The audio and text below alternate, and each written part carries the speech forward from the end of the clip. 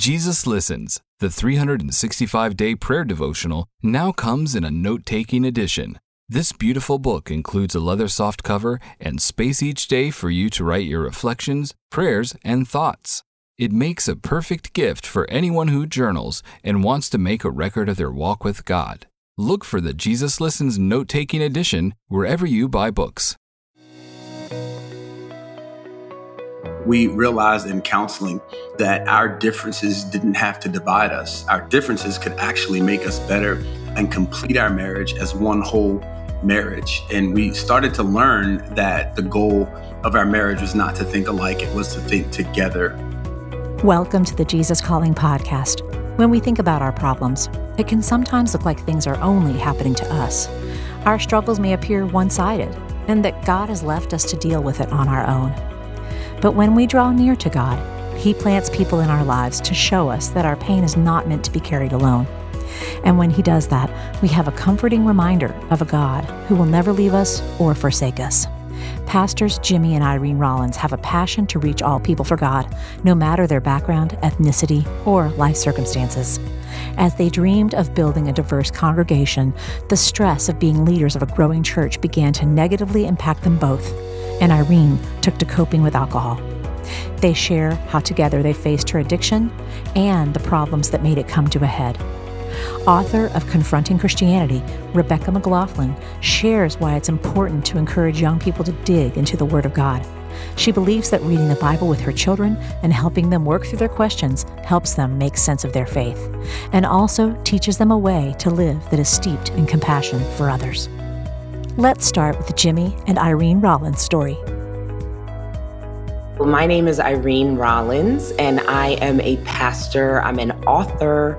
I'm also a recovery activist, and I lead a ministry for marriages called 2=1 with my husband. My name is Jimmy Rollins, and I pastored as a senior pastor, and we led a church since 2011, and also an author and a speaker that travels and really just trying to spread the good news of the gospel. I grew up in my parents' church and just did everything in ministry and got a taste of every area of ministry. Ended up being the student pastor for about 10 years. And then transitioned to like the executive pastor role at my parents' church. And then in 2011, my wife and I relaunched it to I-5 City. It was predominantly an African-American church, and our goal was diversity. We felt like God calling us to, birthing and starting a diverse church. And so we began to change a predominantly African-American church to just loving and accepting and having in the congregation all sorts of ages, all sorts of ethnic backgrounds, and really embrace men and women in ministry. We felt like God put on our hearts that if we were going to reach a diverse city, we were going to have a diverse church. I've always just begun to notice the ostracized, the outcast, the overlooked, and wanting to have the heart of God and to love people like Jesus loves people. As a pastor and a mother and a wife, I was serving God, loving His people, really running a church with my husband, and everything we did was about making sure we fulfilled the mission of the Great Commission. And as we were doing that and leading our church about 3 years in, I introduced alcohol back into my life after hadn't drank for maybe 10 plus years. And upon doing so, I quickly, unknowingly slid into the grips of addiction. It kind of crept up on me. I didn't even see it coming because I didn't know anything about addiction, and I didn't realize that my undealt with trauma, unhealthy coping mechanisms for stress and pain, and my really dysfunctional marriage. At the time, we had no idea that our dysfunction was dysfunction. It was just our normal. And as the pain, as the stress and pressure of ministry, as we led and served God, began to pile up, I began to use alcohol as a coping mechanism. When I began to address it with my husband, we would argue a lot, and we experienced a lot of pain because I began to hide alcohol. And as our marriage began to get more dysfunctional, I began to hide in the shame of the fact that I was drinking to black out. Jimmy gave me an ultimatum to get help and go to rehab, or he was really going to leave the marriage. And when I did finally face the fact that I had a problem, I ended up in rehab, and that rock bottom was the most painful, shame-filled experience that I thought I wasn't going to make it out of.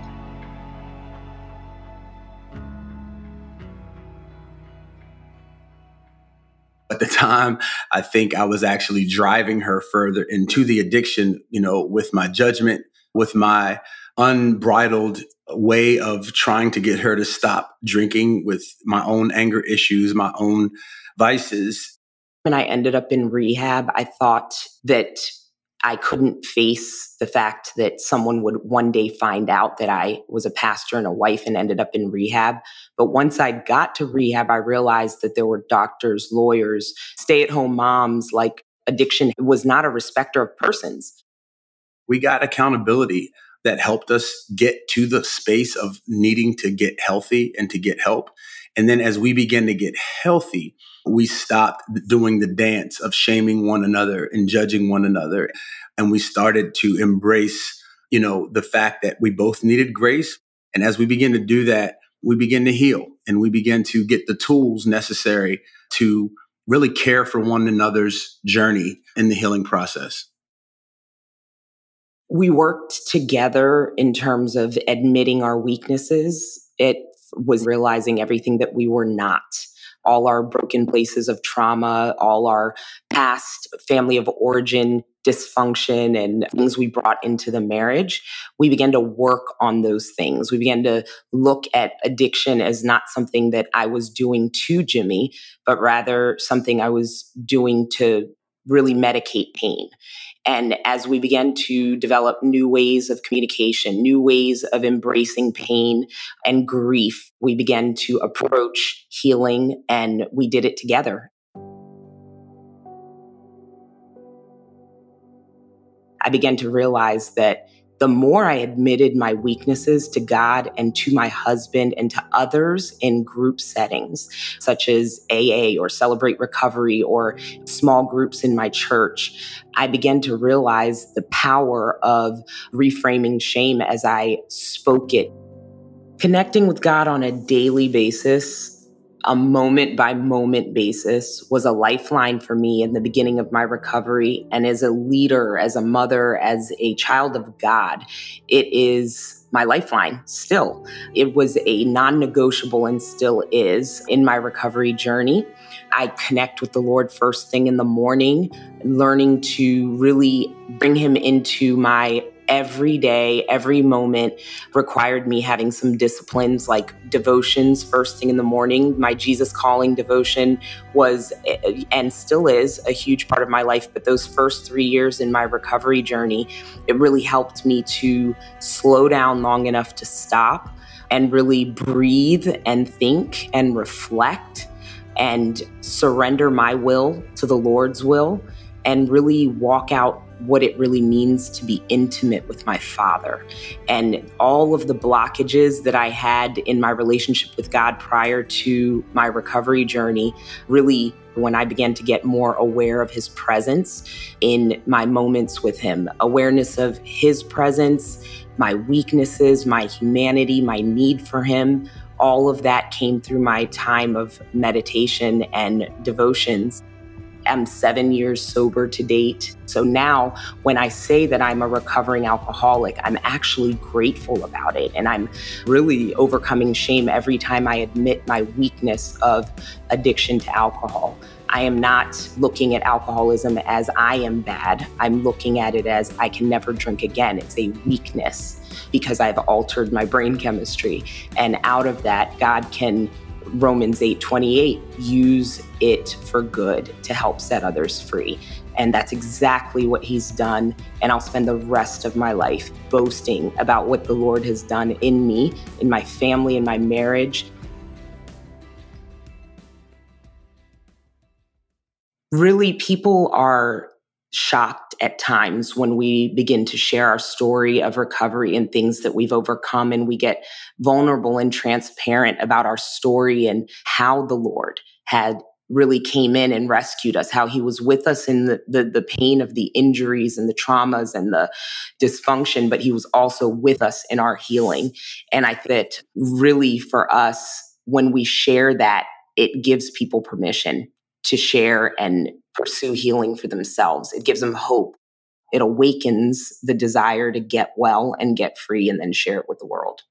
And as a person struggling with my PTSD and struggling with addiction, what I am passionate about is really making a statement by sharing my story of recovery and removing the shame and giving people permission to say, I need help.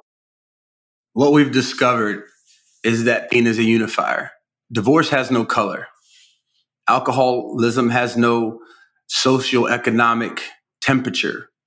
Grief is colorblind. And what we've discovered is that as we begin to stay transparent with our story, as we begin to steward the path of where we are to this greater purpose, pain has been the unifier in the receptivity of the message of diversity and unity, the reconciliation that needs to happen racially in our country and in our world. You know, what we've discovered is we've never changed a mind. We've never changed a heart. Only the Holy Spirit can do that. We like to say you don't have to have shared experience to share empathy. Because diversity is in not just race, not just gender and socioeconomic status. It is broken people. Really, all of our brokenness is different. It's diverse. And so as we come together in God's church and share our stories and empathize with one another and feel each other's pain, experience it together, and allow God to come in and bring healing, I really believe that we experience the power of unity.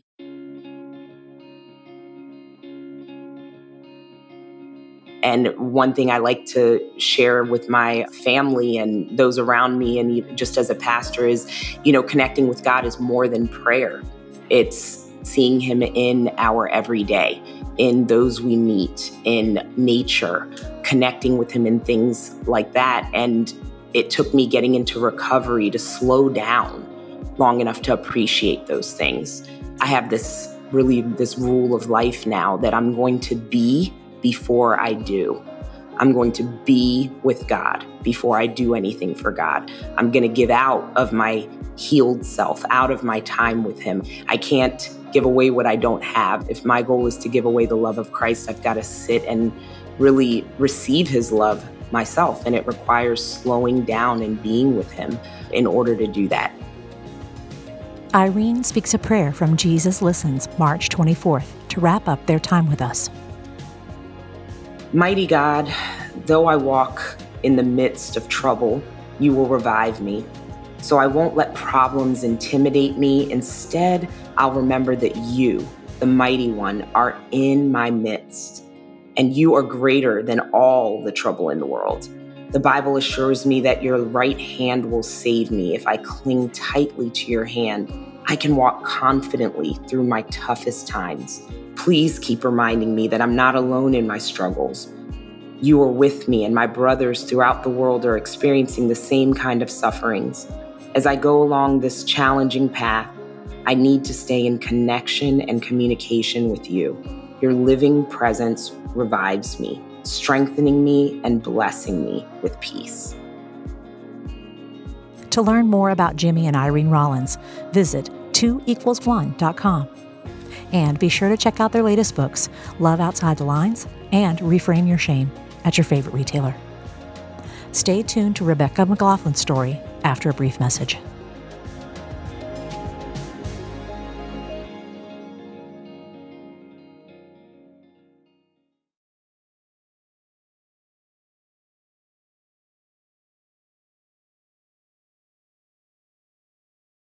Motherhood. It's a journey like no other, teeming with love, unparalleled dedication, and moments that pierce the very essence of your soul. It's a trek that demands to be celebrated, lauded, and embraced in its entirety. Celebrate the moms in your life this Mother's Day with 2 beautiful gift books, Jesus Calling for Moms by Sarah Young and Grace for the Moment for Moms by Max Lucado. These heartfelt devotionals will remind the moms in your life just how special they are. Jesus Calling for Moms and Grace for the Moment for Moms are available now where all books are sold.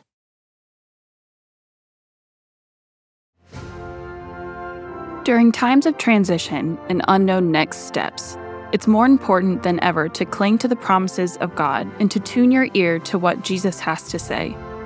Jesus Calling for Graduates is an encouraging compilation of 150 devotions from Sarah Young's brand. Grads will find topics such as discerning God's will, self-worth, trust, support, and much more.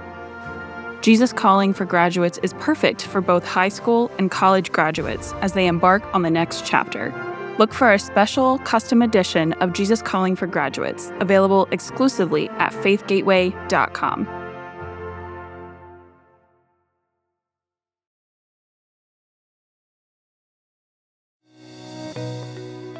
Our next guest is Rebecca McLaughlin, author of Confronting Christianity, 12 Hard Questions for the World's Largest Religion, and 10 questions every teen should ask and answer about Christianity. Rebecca shares how she built the roadmap to answer some pretty challenging questions about race, diversity, and other topics that young Christians often grapple with. She opens up about how talking to our children early on prepares them to seek Jesus more. My name is Rebecca McLaughlin. I come from the UK. I was born and raised in England, lived most of my childhood and adolescence and teenage years in London.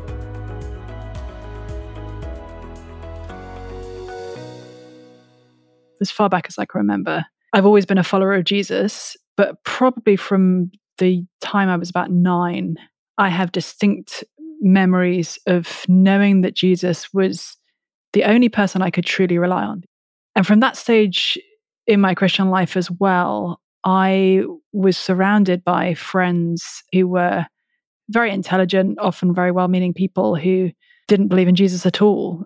So from an early age as a Christian, I was wanting to explain to my friends why I found Jesus so compelling and why some of the reasons they had for not even considering Christianity, whether they were intellectual reasons or ethical reasons, why those reasons didn't actually stand up when you looked at them more closely. I went to Cambridge University and did my undergrad, master's and PhD in English literature. And then I went to seminary for 3 years in order to study the Bible more and to be trained to have conversations about Jesus better. It seemed like Jesus provided the most satisfying way of looking at the world, the most satisfying way of understanding my relationships, my intellectual life, my personal life.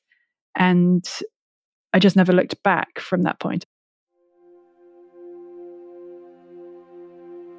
When I was coming out of seminary in the UK and had just married a guy from Oklahoma who really wanted to move back to the US, we were talking together about what I would do in America. And honestly, it was hard for me, the thought of leaving a relatively gospel-poor country like the UK to move to a relatively gospel-rich country like the United States. I spent 9 years working with a ministry called the Veritas Forum, and much of my role there was connecting with Christian professors at leading secular universities, places like Harvard and Yale and Oxford and Cambridge, who were also serious followers of Jesus, and helping them to think about how they could speak about their faith in relation to their work in the university context. And I had the opportunity to hear from them, why it was that they found Jesus so compelling. If some of them had been raised in Christian families and had continued in their faith, others had actually become Christians later on in their lives. And after 9 years of doing that, meeting with these professors, hearing their stories of faith, how they reflected on their research as Christians, I felt like I had a little bit of a roadmap of where many of the conversations are when it comes to everything from science and faith to faith and philosophy to psychology to history. And I wanted to make those conversations, those insights, those stories available to a larger audience. I truly love to write, so I feel incredibly thankful that the writing that I do that's profoundly helpful to me turns out to often be helpful to other people as well.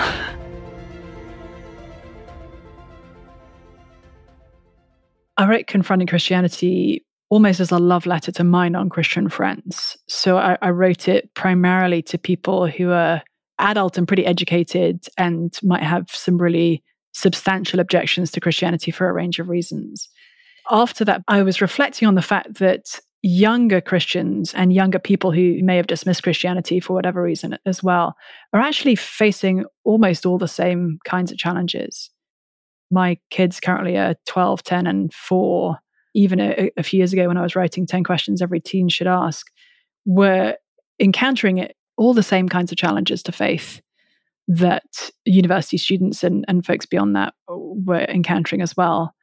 And so I wrote the junior version of Confronting Christianity to help kids, whether they're teens or not even quite yet teens, see that every seeming roadblock to faith in Jesus, when you look more closely, becomes a signpost.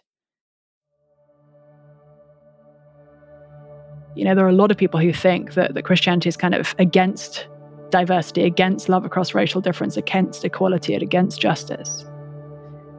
But actually, if you look at the scriptures and if you look at history writ large, you'll find that Christianity is the basis for those things. Much of what our young people in particular are craving and longing for, and what their hearts desire, that the world around us tells them, well, you have to leave Christianity to find true justice, true diversity, true flourishing, true love. Actually, you have to dig into Christianity to find those things. I think a lot of Christian parents have the concern or the sense that a big piece of their job is kind of protecting their children from difficult ideas, whether it's questions, around suffering that might be disturbing to their kids.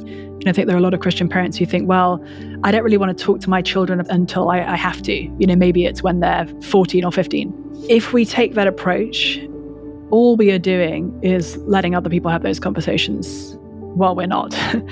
And if I want to read the Bible with my children, which I do, I actually need to be willing to talk to them about some really hard things really early on. So I'm not hoping to push off those conversations to the very last minute. I'm trying to have those conversations early and often because they're one of the ways that I'm pointing my kids to Jesus.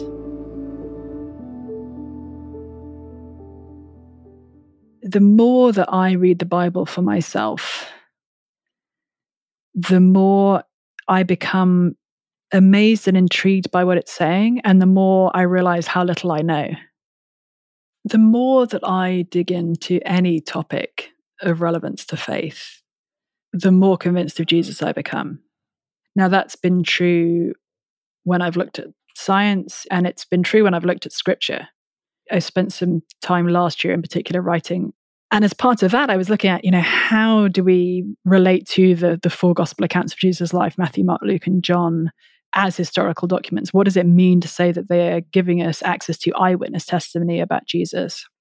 And the more I dug into that, the more fascinated and compelled I became, actually. The more I realized the gospel authors had massive amounts of eyewitness testimony to draw from, and they had to boil it down to really, really short books that can be read in the same time that it takes to watch a film, like a movie. And doing that more in-depth work, that kind of digging around in the Gospels, really just made me more excited about Jesus. Even as I sit down to read through one of the Gospels, I'm always amazed by all the things that I've missed. And in daily Bible reading and prayer, that just helps me once more to lift my eyes to Jesus and to get a glimpse of what he's doing in this world. Rebecca closes our episode with a prayer from Jesus Listens, May 26th. King Jesus, the light of the gospel of your glory is an astonishingly rich treasure. What makes the gospel such amazingly good news is that it opens the way for me to know you in your majestic glory. When I trusted you as my Savior, you set my feet on a pathway to heaven. Forgiveness of sins and a future in heaven are wondrous gifts. But you provided even more. You made your light shine in my heart to give me the light of the knowledge of the glory of your face. Help me to seek your face wholeheartedly, delighting in the radiant knowledge of your glorious presence. In your wonderful name, Amen. To learn more about Rebecca, visit RebeccaMcLaughlin.org and find her new book, Exploring the Earliest Gospel, a kid's Bible study on Jesus and his good news, wherever books are sold. If you'd like to hear more stories about celebrating our individuality, check out our interview with Deb Liu. Next time on the Jesus Calling podcast, we'll hear from pitcher Luke Weaver, who dreams of living his faith out loud from the mound, and how he's striving to keep a "what would Jesus do" mindset when approaching any obstacle.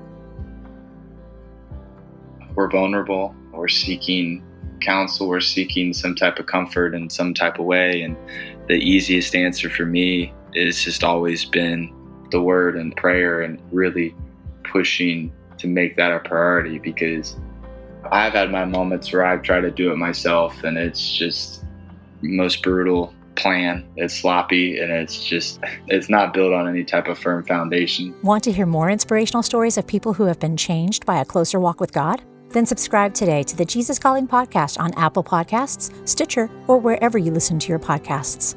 And please be sure to leave a review, which helps us reach and inspire others with these stories. Plus, if you like seeing our guests as well as hearing them, you can find video interviews available on our YouTube channel at youtube.com/JesusCallingBook, on Facebook, and on the Jesus Calling Instagram page.